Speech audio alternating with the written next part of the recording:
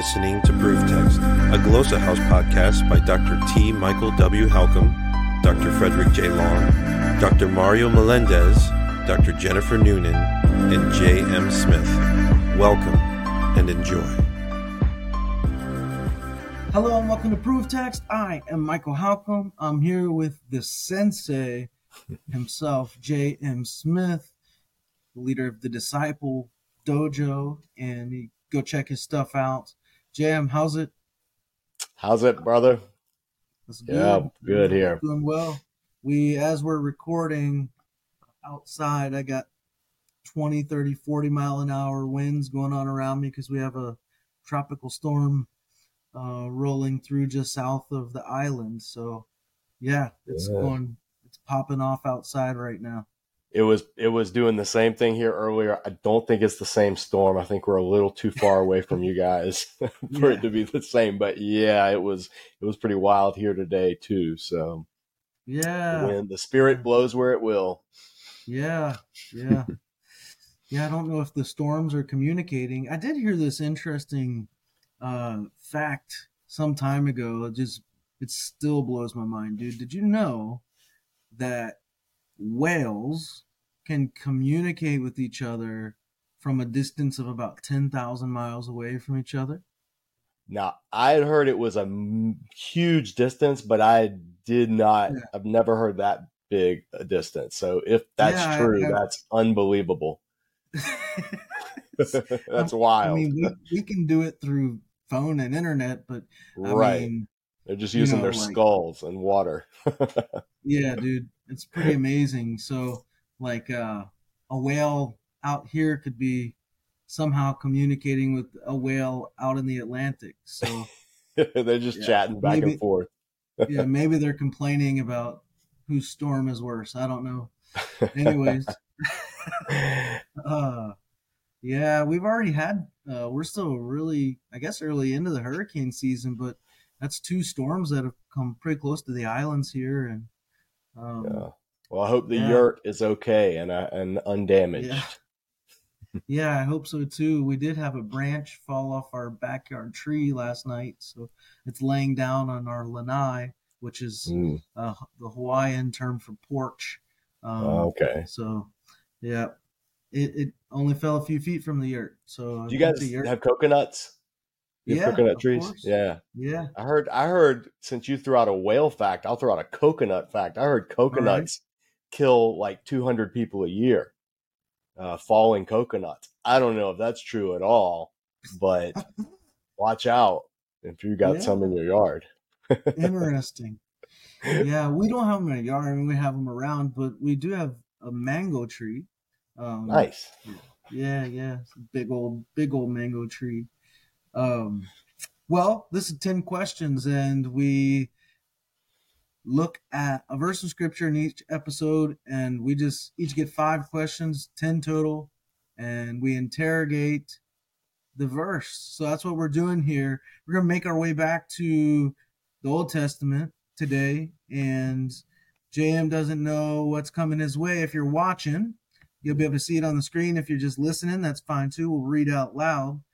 It is Deuteronomy 31:6, and probably most of y'all know this one. It goes like this: Be strong and courageous. Do not be terrified. Do not be afraid or terrified because of them. For the Lord your God goes with you. He will never leave you nor forsake you. Yeah, well, this is a good one, man. So I think I took the lead on the last one. There's some good stuff here. What, you want to take the lead on this one? You got question number 1? Absolutely. I'll go with this one. Question number 1. First question. Who is this addressing? Who is this? A personal verse for me in my life? Or is this have a historical setting that I need to take into account? Yes, great question. So who's he telling to be strong, courageous, not be afraid? Great. I'm curious then, if it's, you're asking, is it for ancient people, for us? Like, it says, do not be afraid or terrified because of them. I mean, if we personalize it, we can make the them about anyone or anything we wanted to, right? So, but Right. in this verse, who's the them referring to? Don't be afraid or terrified because of them. Who's them? Yeah. That often seems to get somehow scrubbed from the verse, or whitewashed a little bit. I think that them, just you get that, be strong, courageous, not be afraid, for the Lord your God goes with you. Right, Hmm. that kind of because of them often gets hopped over. Hmm. Yeah. Yeah. Or like you said, just generically applied, like to somebody that's mean to us on Twitter, or like, so, like somebody says something we don't like, and they're the them in our minds. Mm-hmm. We're always the good guys in our, like, we're never the Right, them, which is that's right. interesting. Yeah, it is the psychology of how we do that, for sure. Yeah. And just when we're watching movies, right, that we like connect more intuitively with the good guys, right? Right, right, right. Yeah. um, let's see. Me, second question. My second question, and I have you as a Greek nerd. I'm more of a Hebrew nerd, so I can ask you because I always look at the Septuagint.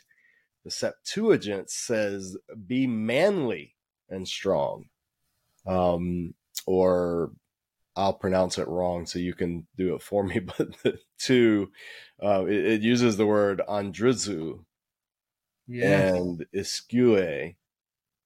So I would want to know, what does the Hebrew hisku, what does that mean? Strength, manly, bodybuilder, warrior? And if so, how would this apply to either men who aren't manly or strong, or how would it apply to women or children? Mm, very good. Yes. Very, very, very good. Very insightful. Hmm. Um, yeah. Well, my next question, this he will never leave you nor forsake you. That seems like it is used elsewhere in scripture. And so my second question is the is this verse used elsewhere? And if so, how is it similar to, different from, or even related to, or not, this passage? He will never leave you nor forsake you. What are the intertextual connections, in other words? Hmm. You talk like in like New Testament passages where they use that imagery Yeah, or yeah. that concept. Yeah. Well, I would want to ask theologically, how do we hold this? How is this verse true in light of the fact that God did leave and forsake Israel during the captivity, send them into exile, and literally said, like through Jeremiah, I've divorced you. And even the previous generation that died in the desert. Um, so that's what I want to know. How do we balance that with the reality, the historical reality of, at least for periods of time, the psalmist cried out and Lamentations lamented that God seemed to have left and forsaken them.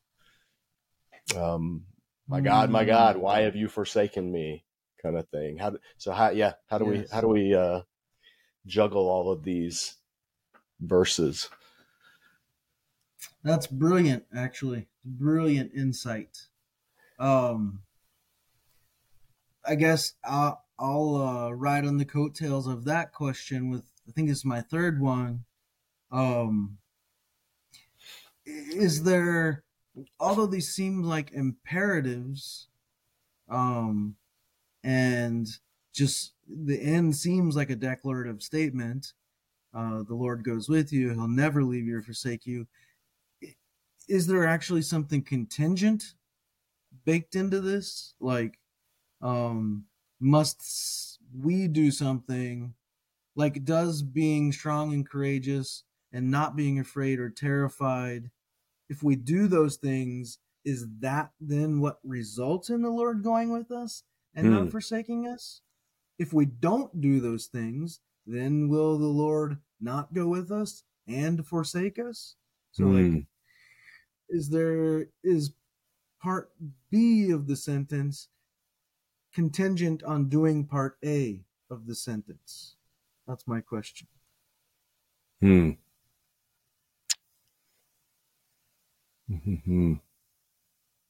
Or contingent on something else. Yeah. I would want to know, like, this is my fourth or fifth? Fourth question. I think. I'm just assuming you're keeping track, but oh well. Yeah. I'm getting engrossed in the text. No, I would want to know why the next verse, 31:7, basically repeats this, but unpacks it a little bit. So in 31:6, somebody just says, be strong and courageous. 31:7, then Moses summoned Joshua and said to him in the presence of all of Israel, be strong and courageous. So was God telling Moses and then Moses telling Joshua, or was God telling Moses to tell Joshua? What's going on? I know in scripture, when things repeat, it's important. And so I would want to know what the significance of that seeming repetition is, or if there's any. Yeah, very good. So in our verse here, we have for the Lord your God goes with you. Does this have in mind a specific, like, a final destination, or is it just like goes with you in general everywhere and anywhere? Goes with you where? Yeah. Yep. So I think we both got one question left.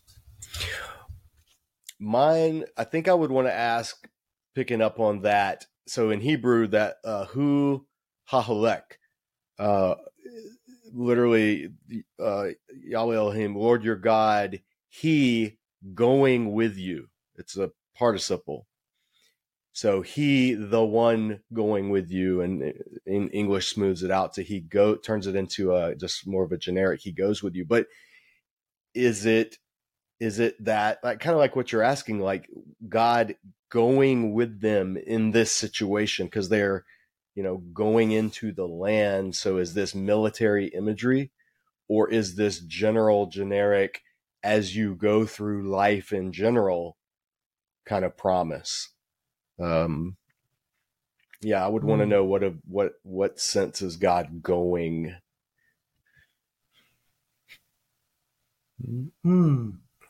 What's interesting too, this is my last question. In the Greek of the Septuagint, we have, so in the English we have, do not be afraid or terrified. So we have these, like, one negative, one not.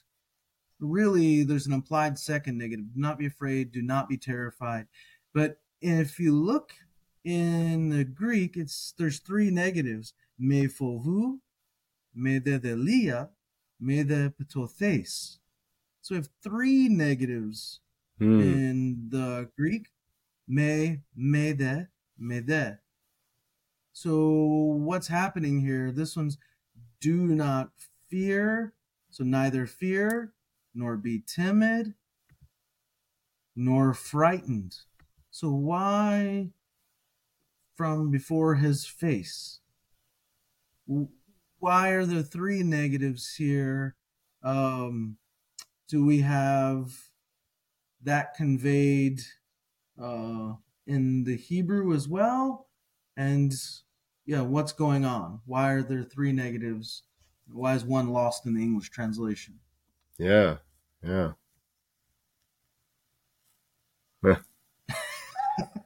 That's a great question. I would never notice that. Yeah. So pretty fascinating. Well, y'all, this is the stuff of good biblical study, and we hope that we're modeling that for you. Good creative study as well. Always making these observations, asking questions before doing any kind of interpretation. There's a lot of work before we get to any sort of interpreting, right? So, yeah, take this, adapt it integrate it into your own study, make observations, ask questions. And best of all, if you can find people to do that with, even better. Right? It's like we're doing it here together. If you can do that, even better. So, yeah, JM, thanks for the insights. Thanks for your time. Always a pleasure. To everybody out there listening, watching, head over to Disciple Dojo and JM's other various ministries, his YouTube page, his Grown Ups Table Facebook page, and check those out. Go to glossahouse.com, like the video, share it, subscribe, whatever you're comfortable doing. We hope this is beneficial to you, and until next time, we hope that helps. Interested in growing your ancient language skills but not sure where to start? Glossa House can help. From illustrated readers and short stories to lexicons and grammars, Glossa House offers a variety of resources for beginning, intermediate, and experienced ancient language learners. Head to glossahouse.com today. Glossa House, language resources for the global community.